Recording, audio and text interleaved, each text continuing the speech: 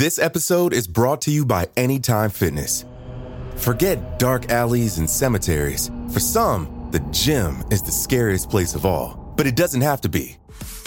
With a personalized plan and expert coaching, Anytime Fitness can help make the gym less frightening. Get more for your gym membership than machines. Get personalized support anytime, anywhere. Visit AnytimeFitness.com to try it for free today. Terms, conditions, and restrictions apply. See website for details. Today is Monday, January 13th, 2020. On this day in 1996, 9-year-old Amber Hagerman was abducted from a supermarket parking lot in Arlington, Texas, and murdered. While her killer has never been found, the tragedy of her disappearance sparked the creation of the Amber Alert system, which has rescued more than 900 abducted children to date.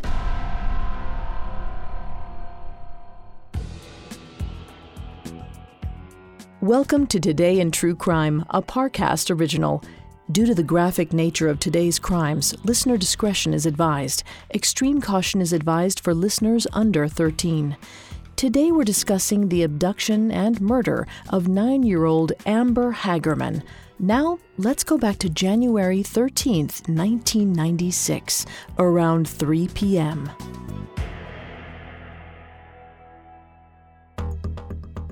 28-year-old Donna Whitson parked in the driveway of her parents' house, got out, and opened the back seat door of her car. Her children, 9-year-old Amber and 5-year-old Ricky, excitedly unbuckled their seatbelts. They loved visiting their grandparents. It meant that they could go ride their bikes at the abandoned Winn-Dixie supermarket a few blocks away. The empty parking lot was perfect for riding, and the old loading dock could even be used as a bike ramp. Jim Kevill, a neighbor, could hear their glee. The 78-year-old retiree lived about 100 yards behind the Winn-Dixie. As he worked on his car in his driveway, he could see Amber and Ricky riding their bikes up and down the ramp. He listened to their laughter as he tinkered with his car. But suddenly, the giggles turned into a blood-curdling scream. Jim looked up.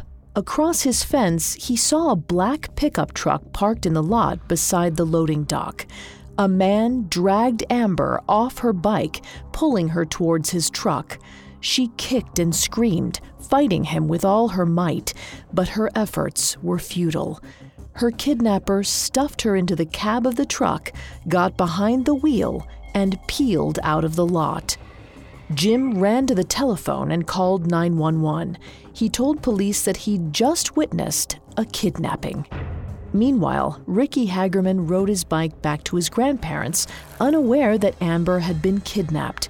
He hadn't seen the man in the pickup and assumed his sister had just gone home. But when he got to his grandparents' house, she wasn't there. He told his grandparents that he couldn't find Amber. They called the police, and Grandpa Jimmy ran to the parking lot. He and a police officer scoured the lot, but there was no sign of Amber, except for her abandoned bicycle. Donna rushed back to her parents' house. Amber and Ricky's father, 45-year-old Richard Hagerman, met her there. Both were in shock. How could their little girl have been taken in broad daylight, in front of a busy street? Meanwhile, police spoke to neighbor Jim Kevill. He told them again what he'd seen, that a late-model black pickup truck, possibly a Ford, had pulled into the lot, and that a man had forcibly put Amber in the car. But he couldn't give a thorough description of the driver. Due to the distance and how quickly the abduction had happened, it was difficult to get a good look at the man's face.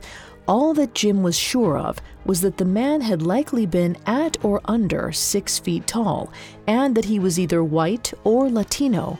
To this day, Kevill remains the only witness to Amber's disappearance.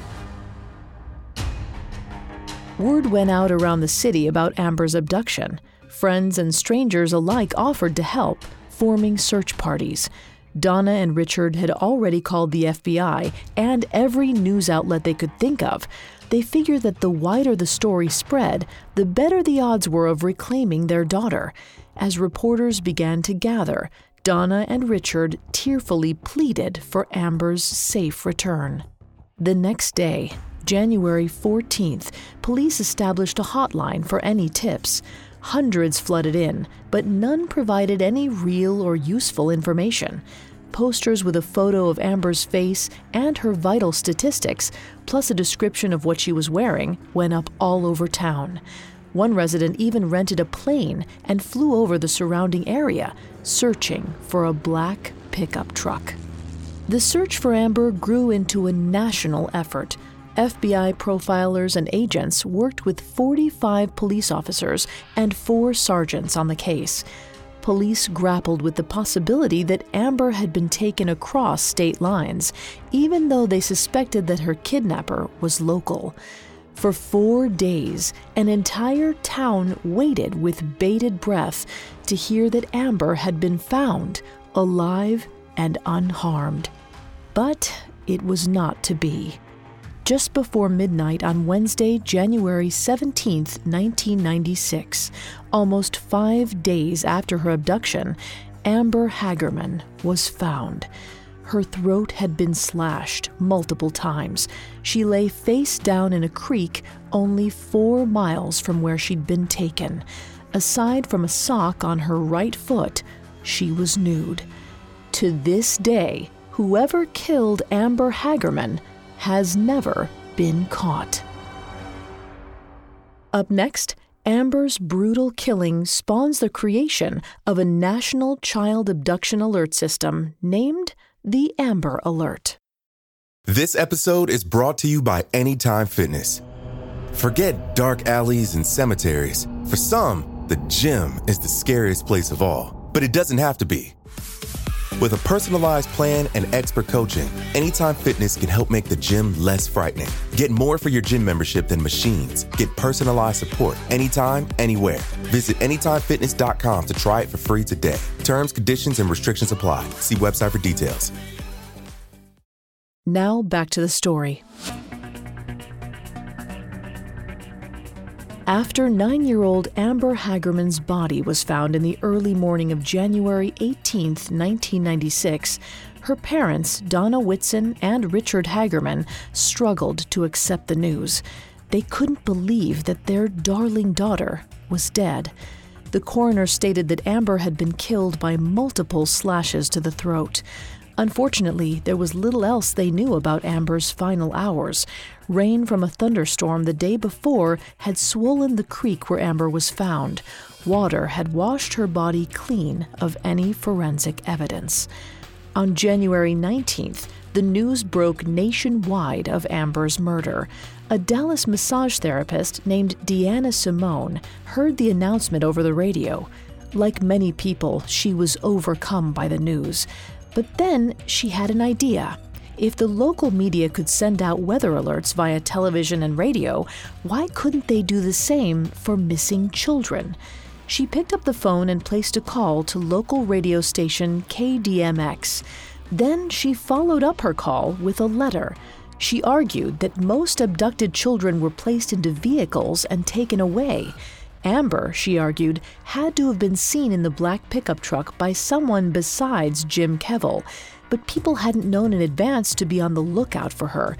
So, in the words of Deanna Simone, nobody knew what they were seeing. Deanna argued that an alert system needed to be created to let people know the moment a child had been abducted. It would contain license plate numbers, make and model of vehicles, and descriptions. This way, the public could recognize anything out of the ordinary. She added one request, that this system be named after Amber. In 1996, a group of radio stations in the Dallas-Fort Worth area decided to implement Deanna Simone's suggestion. They teamed up with local law enforcement to establish criteria for when and how this emergency alert system could be used. They called the system America's Missing Broadcast Emergency Response, or Amber. Soon, television stations began to air the alerts as well. The alert saved its first life in November of 1998 when 8-week-old Ray Lee Bradbury was found just 90 minutes after the alert was sounded. In 2002, Governor Rick Perry established a statewide Amber Plan throughout Texas. 2 days later, Texas issued the first statewide alert. It led to the rescue of 1-month-old Nancy Crystal Chavez. By September of 2002, 26 states had adopted Amber Alerts. Senator Dianne Feinstein of California and Kay Bailey Hutchison of Texas spearheaded a bipartisan effort to bring the Amber Alerts to a national level. The bill passed unanimously. In 2003, President George W. Bush signed into law a related bill called the PROTECT Act, which established a national Amber Plan framework. In the years since, over 20 countries have adopted Amber Alerts, letting the public in on crucial details about the abductor and victim is a huge help for law enforcement, because when it comes to missing children, time is crucial. Most children who are abducted are killed within the first 3 hours they're taken. As of September of 2019, experts believe that Amber Alerts have saved the lives of over 900 children worldwide. Sadly, Amber Hagerman died before one could save her life. To this day, police are still searching for her killer. $1 million, 6,000 tips, and a dozen false confessions later, they're no closer to bringing her killer to justice.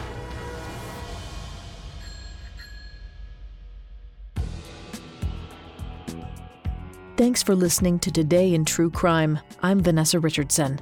Today in True Crime is a Parcast original. You can find more episodes of Today in True Crime and all other Parcast originals for free on Spotify. Not only does Spotify already have all of your favorite music, but now Spotify is making it easy for you to enjoy all of your favorite Parcast originals, like Today in True Crime, for free from your phone, desktop, or smart speaker. To stream Today in True Crime on Spotify, just open the app and type Today in True Crime in the search bar. At Parcast, we're grateful for you, our listeners. You allow us to do what we love. Let us know how we're doing. Reach out on Facebook and Instagram at Parcast and Twitter at Parcast Network. We'll be back with a brand new episode tomorrow in True Crime. Today in True Crime was created by Max Cutler and is a Parcast Studios original. It is executive produced by Max Cutler, sound designed by Carrie Murphy, with production assistance by Ron Shapiro, Carly Madden, Isabella Way, and Joel Stein. This episode of Today in True Crime was written by Joanna Philbin, with writing assistance by Abigail Cannon. I'm Vanessa Richardson.